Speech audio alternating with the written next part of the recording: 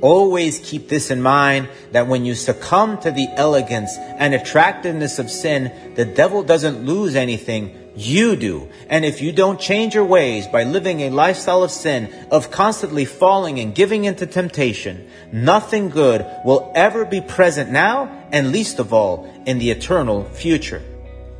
Hello and welcome to another message from the Latter Rain Ministries, where we're dedicated to sharing Jesus Christ and His truth with the world. As part of today's message, we'll be seeing the elegance and attractiveness of sin, and how ultimately the devil tries to tempt each and every one of us into falling into sin, and causing our downfall here and now, but even more importantly, bringing about our eternal separation from God. We need to be very careful, because when we don't submit our will to Christ, and we don't lead Spirit-filled lives, we will stray away completely, and our end will not be good. Today's message is based on the book of Acts, chapter 24, verses 1 to 9. Let's listen to today's message and see what God's Word has to say about all of this.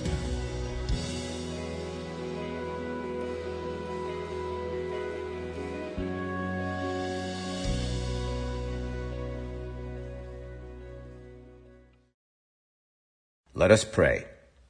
Lord God, Heavenly Father, blessing and honor and glory and praise and majesty be to you, O Lord God. Blessed be the name of Jesus forever and ever. Lord, Heavenly Father, I pray in the name of Jesus, Lord God, that you may please always remember us in your mercy and in your grace. Help us, O Lord, Heavenly Father, to be mindful of everything that we do, and to understand, Lord God, that you only want our good, and that we need to be careful with temptation and with sin in our lives. Heavenly Father, I pray in the name of Jesus that you may speak to us through your word, through your Holy Spirit, but help us above all to have soft hearts and open minds to you.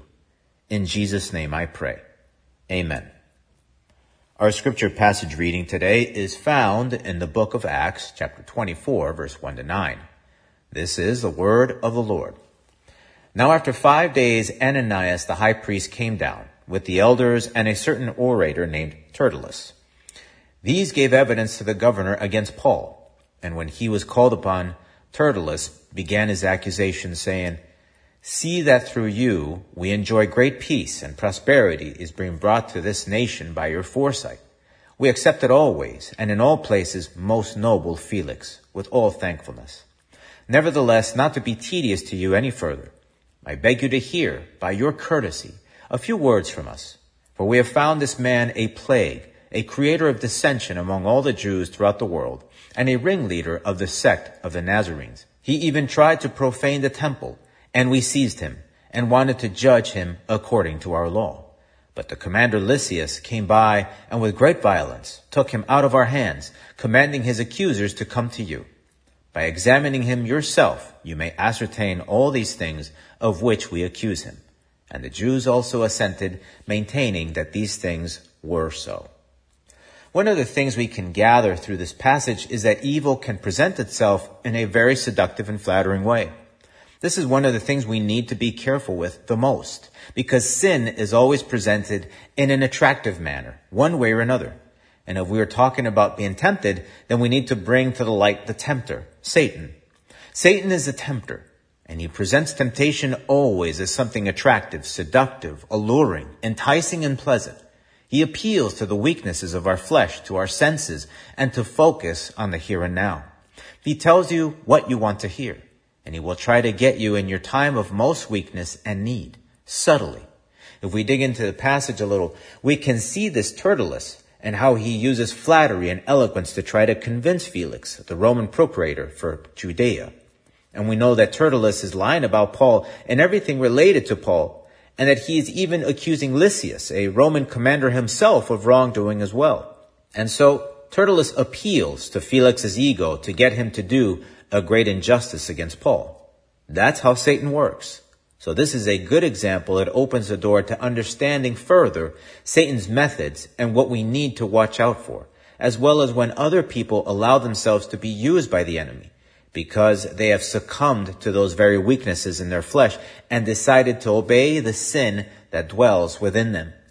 We can start looking at Luke chapter 4, verse 1 to 13, where the devil tried tempting Jesus, the Son of God himself.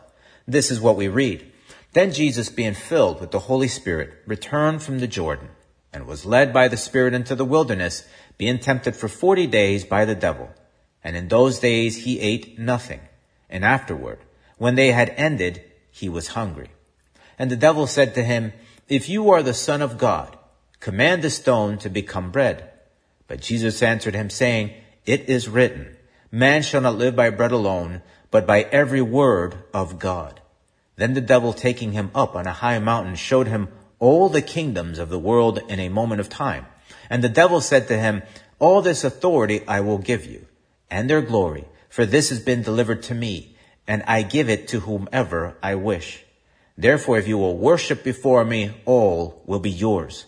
And Jesus answered and said to him, Get behind me, Satan, for it is written, You shall worship the Lord your God, and him only you shall serve. Then he brought him to Jerusalem, set him on the pinnacle of the temple, and said to him, If you are the Son of God, throw yourself down from here, for it is written, He shall give his angels charge over you, to keep you, and in their hands they shall bear you up, lest you dash your foot against a stone. And Jesus answered and said to him, It has been said, You shall not tempt the Lord your God. Now when the devil had ended every temptation, he departed from him until an opportune time. Do you see how the devil operates? Now, keep in mind that the devil tempted Jesus the entire 40 days while he was in the wilderness. He was relentless. The Bible gives us insight of only 3 instances within those 40 days in this passage.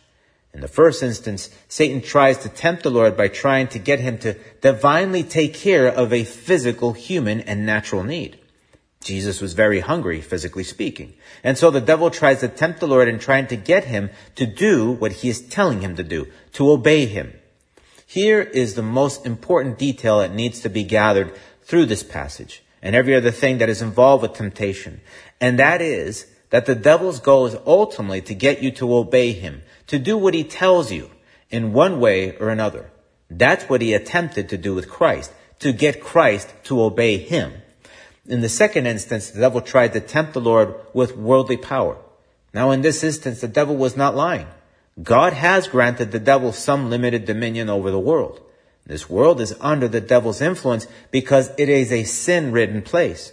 But again, the devil was trying to get Christ to be sensitive to his limited human position, so he could feel the need to change his circumstances, but by trying to make the Lord worship the devil. So here yet again, the devil was trying to get Jesus to obey him, to submit to him, and he was trying to do it in a very dire and weak moment.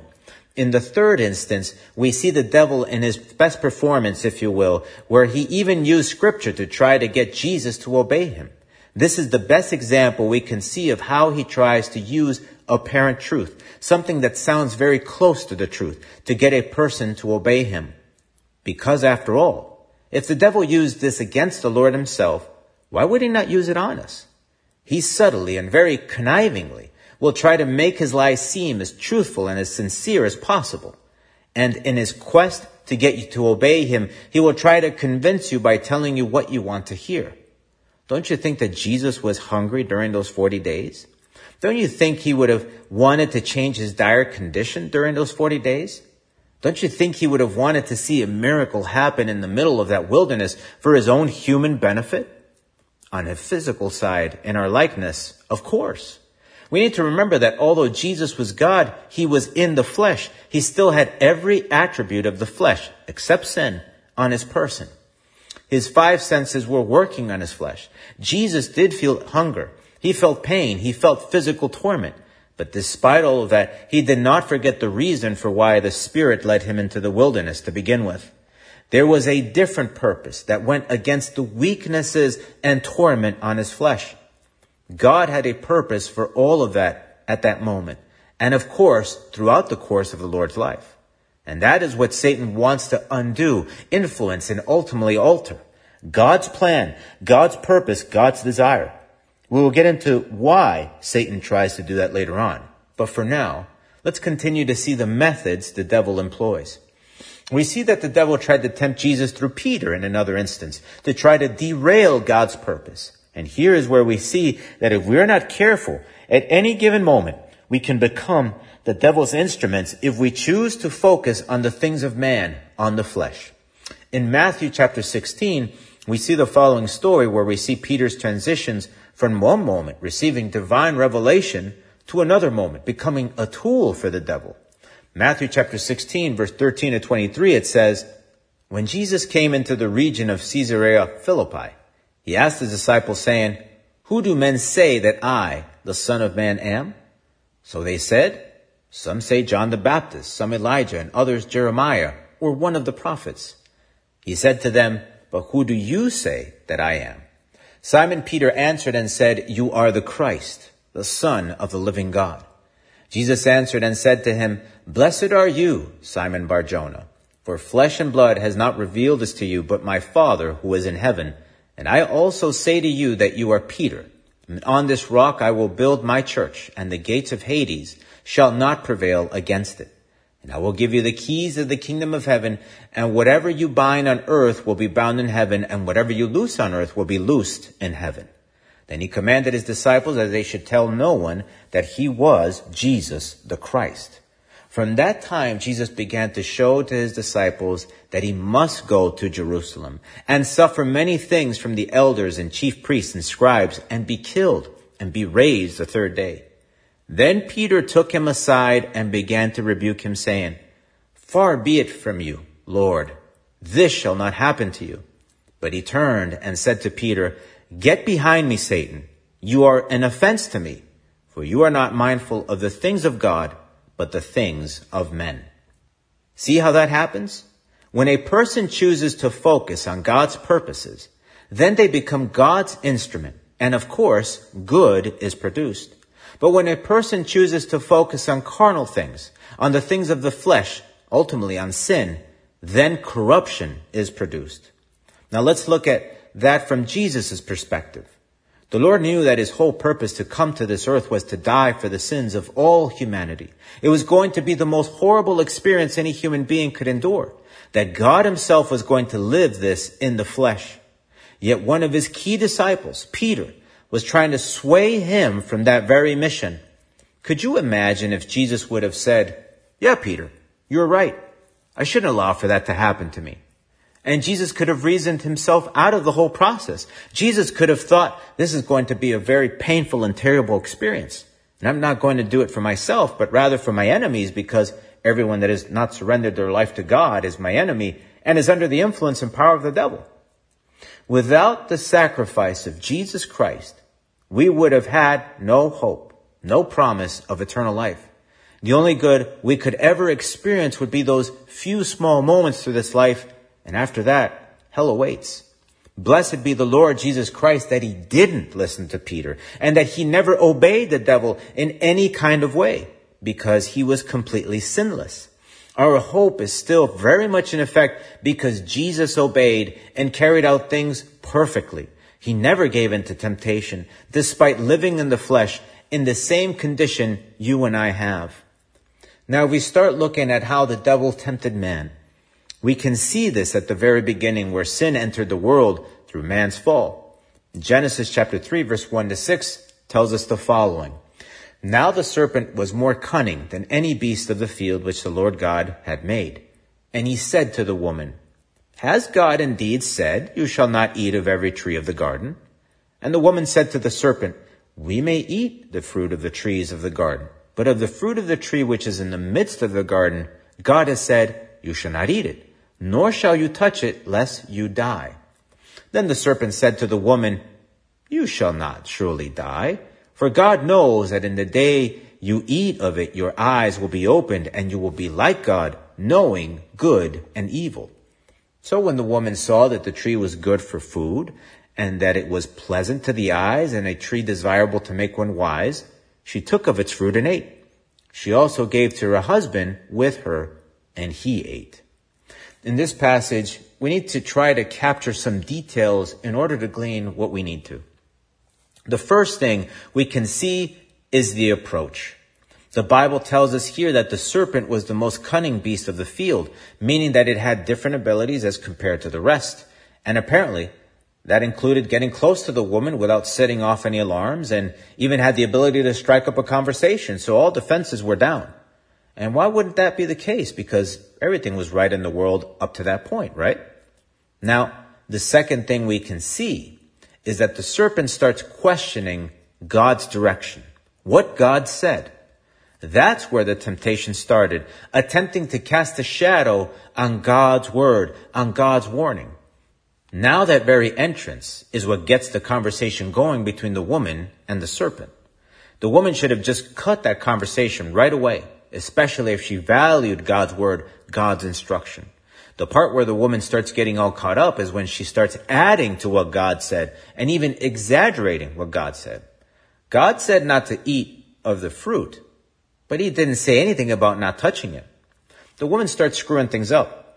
And then when the devil sees the woman in her moment of weakness, he strikes by casting doubt, by lying. He tells her, "You will not surely die." And then he plants the bait and he tries to make sin sound attractive and pleasing. So the devil lied.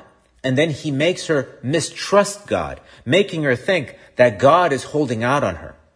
And now that the temptation is set, the woman starts examining things and sees that there is some truth to what the serpent is saying. And well, the rest is history.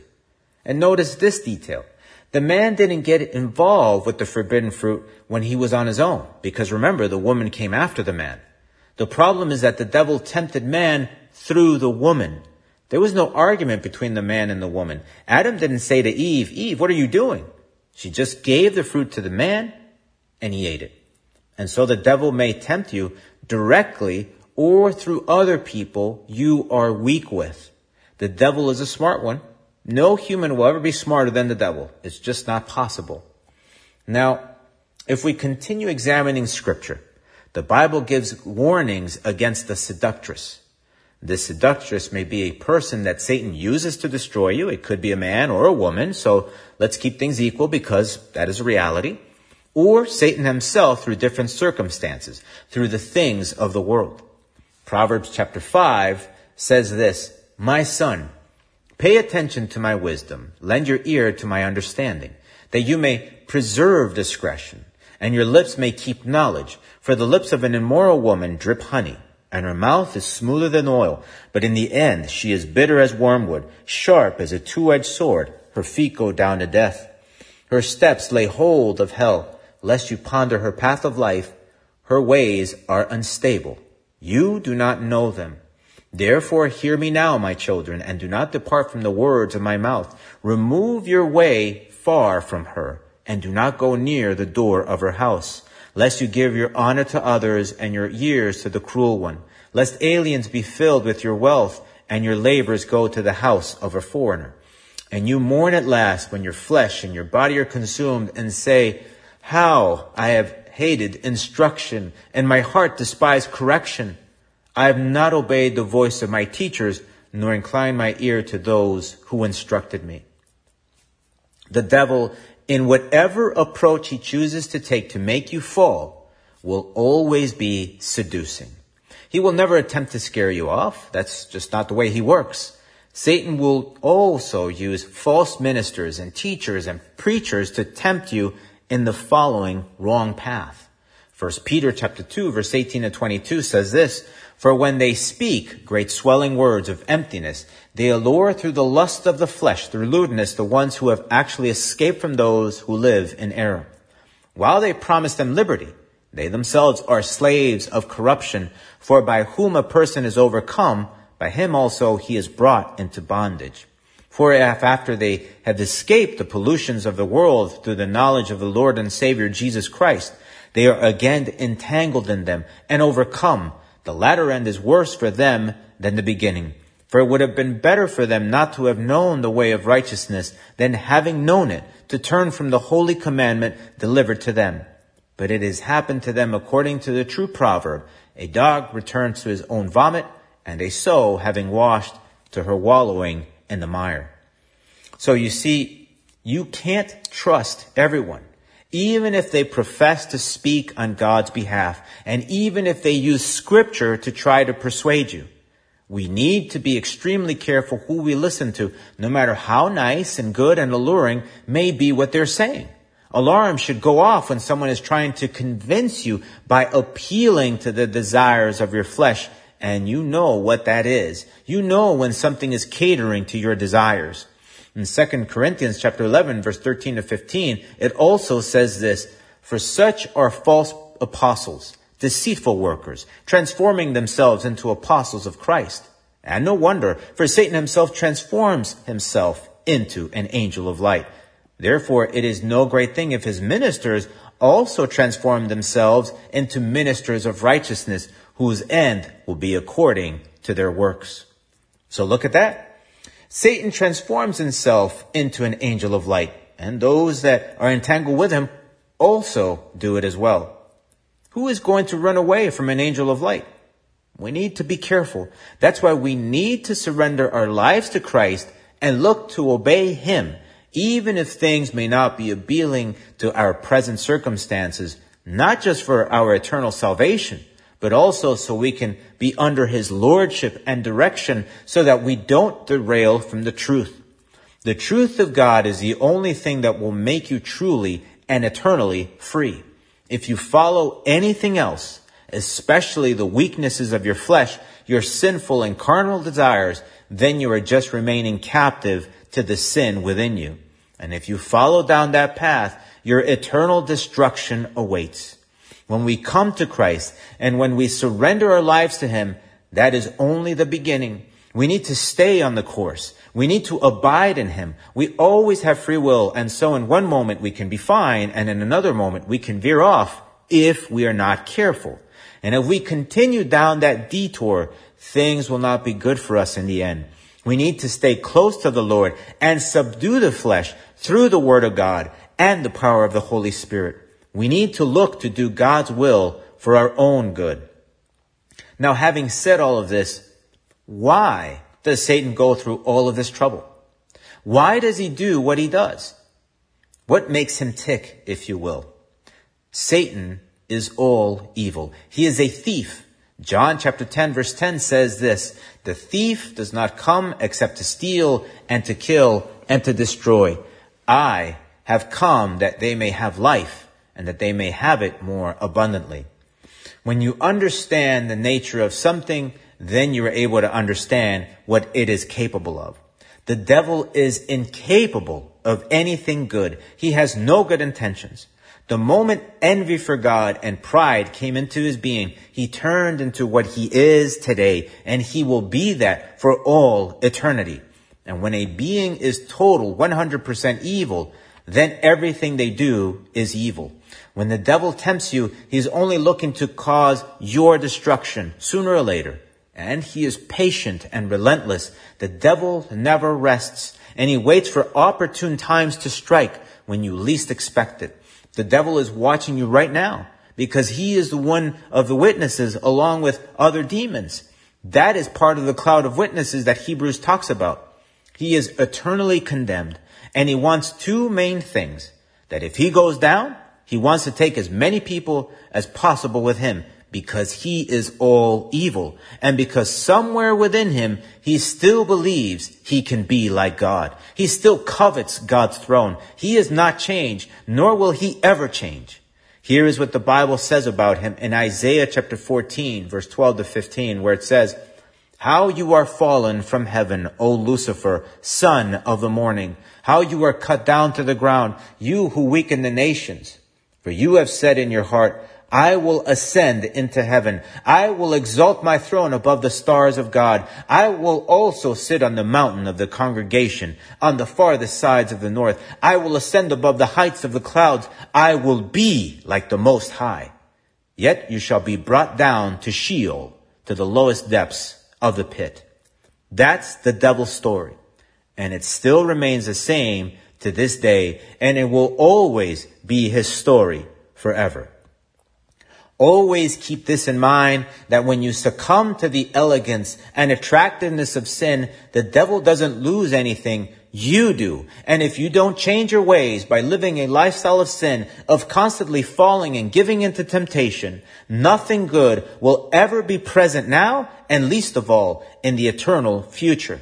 It may all seem fine and good now or at the moment, and you may even be happy at the moment, but everything has consequences. And some consequences occur here and now, but some consequences may carry into eternity. And there is nothing you can do then except await God's judgment, something that every human being will endure without exception. That's why the Bible gives us this very excellent advice.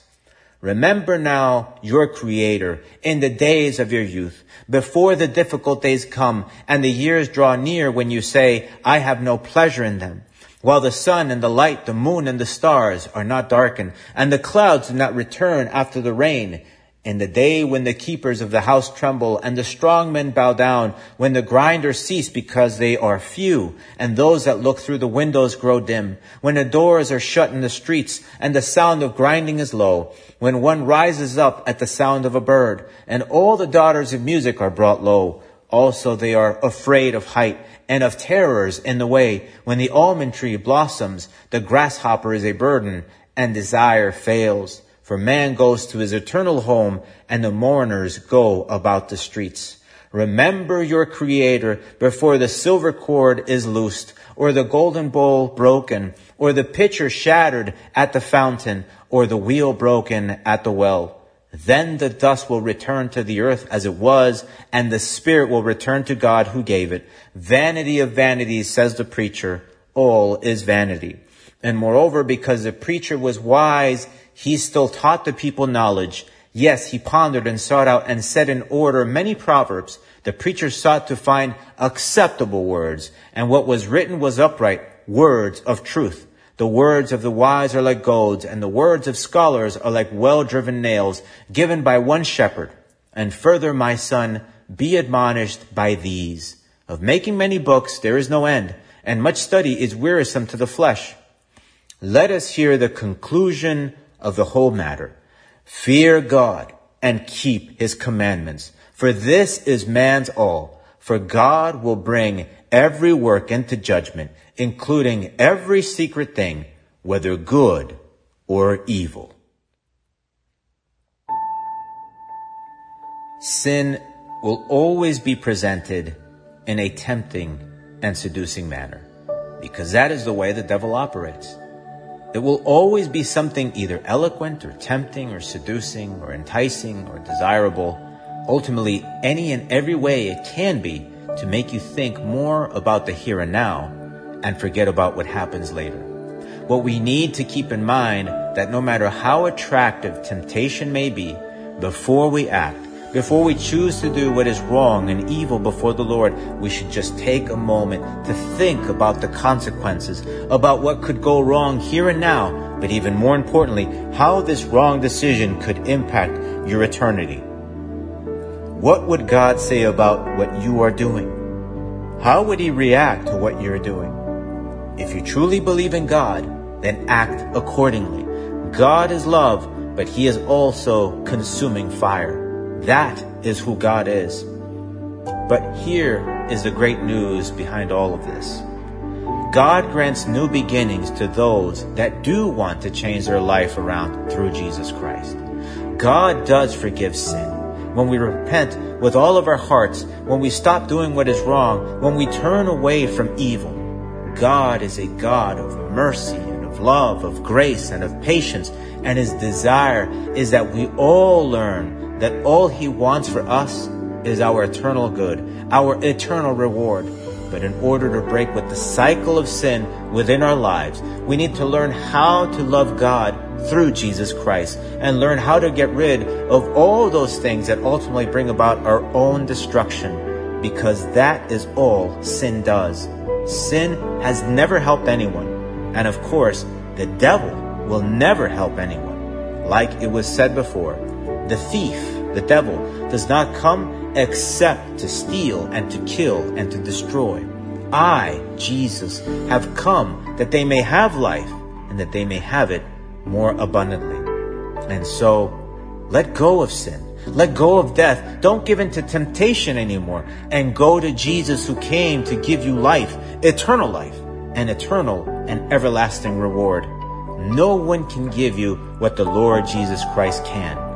And so, repent therefore, and be converted, that your sins may be blotted out, so that times of refreshing may come from the presence of the Lord. Let us pray. Lord God, Heavenly Father, blessing and honor and glory be to you. Heavenly Father, thank you for your love and your mercy and your grace. That you are so good to us that despite all of our wrongs, all the things that we've done against you, you are willing to forgive us. But we need to turn away from that sin, from that evil. We need to repent and convert with all of our hearts. Help us, O Lord, Heavenly Father, not to excuse the wrongs that we've done, but help us, O Lord, to acknowledge them and to repent from them and to turn with all of our hearts to you. Heavenly Father, in the name of Jesus, help us, O Lord. Help us to understand that we need to be careful with temptation, that we need to move far and away from it, that we cannot fall.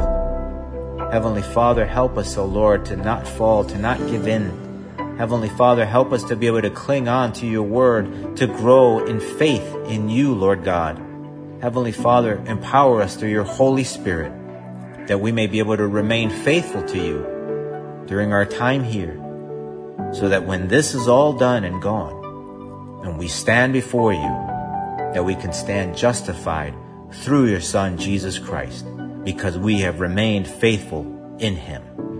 Heavenly Father, I pray for every person that is listening. I pray, Heavenly Father, in the name of Jesus, that you may help them to understand that they need to be careful with sin, and they need to be careful with temptation, and they need to be able to be attentive to you. Please join us again next time as we look into God's Word together. And if you have any questions or just need some prayer or someone to talk to, please email us through our website. We would love to help. If you want to listen to other messages, you can go to our website or look for our podcasts in the Apple iTunes Store under The Latter Rain Ministries to subscribe. The Latter Rain Ministries is a self-supporting Christian ministry dedicated to sharing Jesus Christ and his truth with the world. The Lord is near. May God bless you.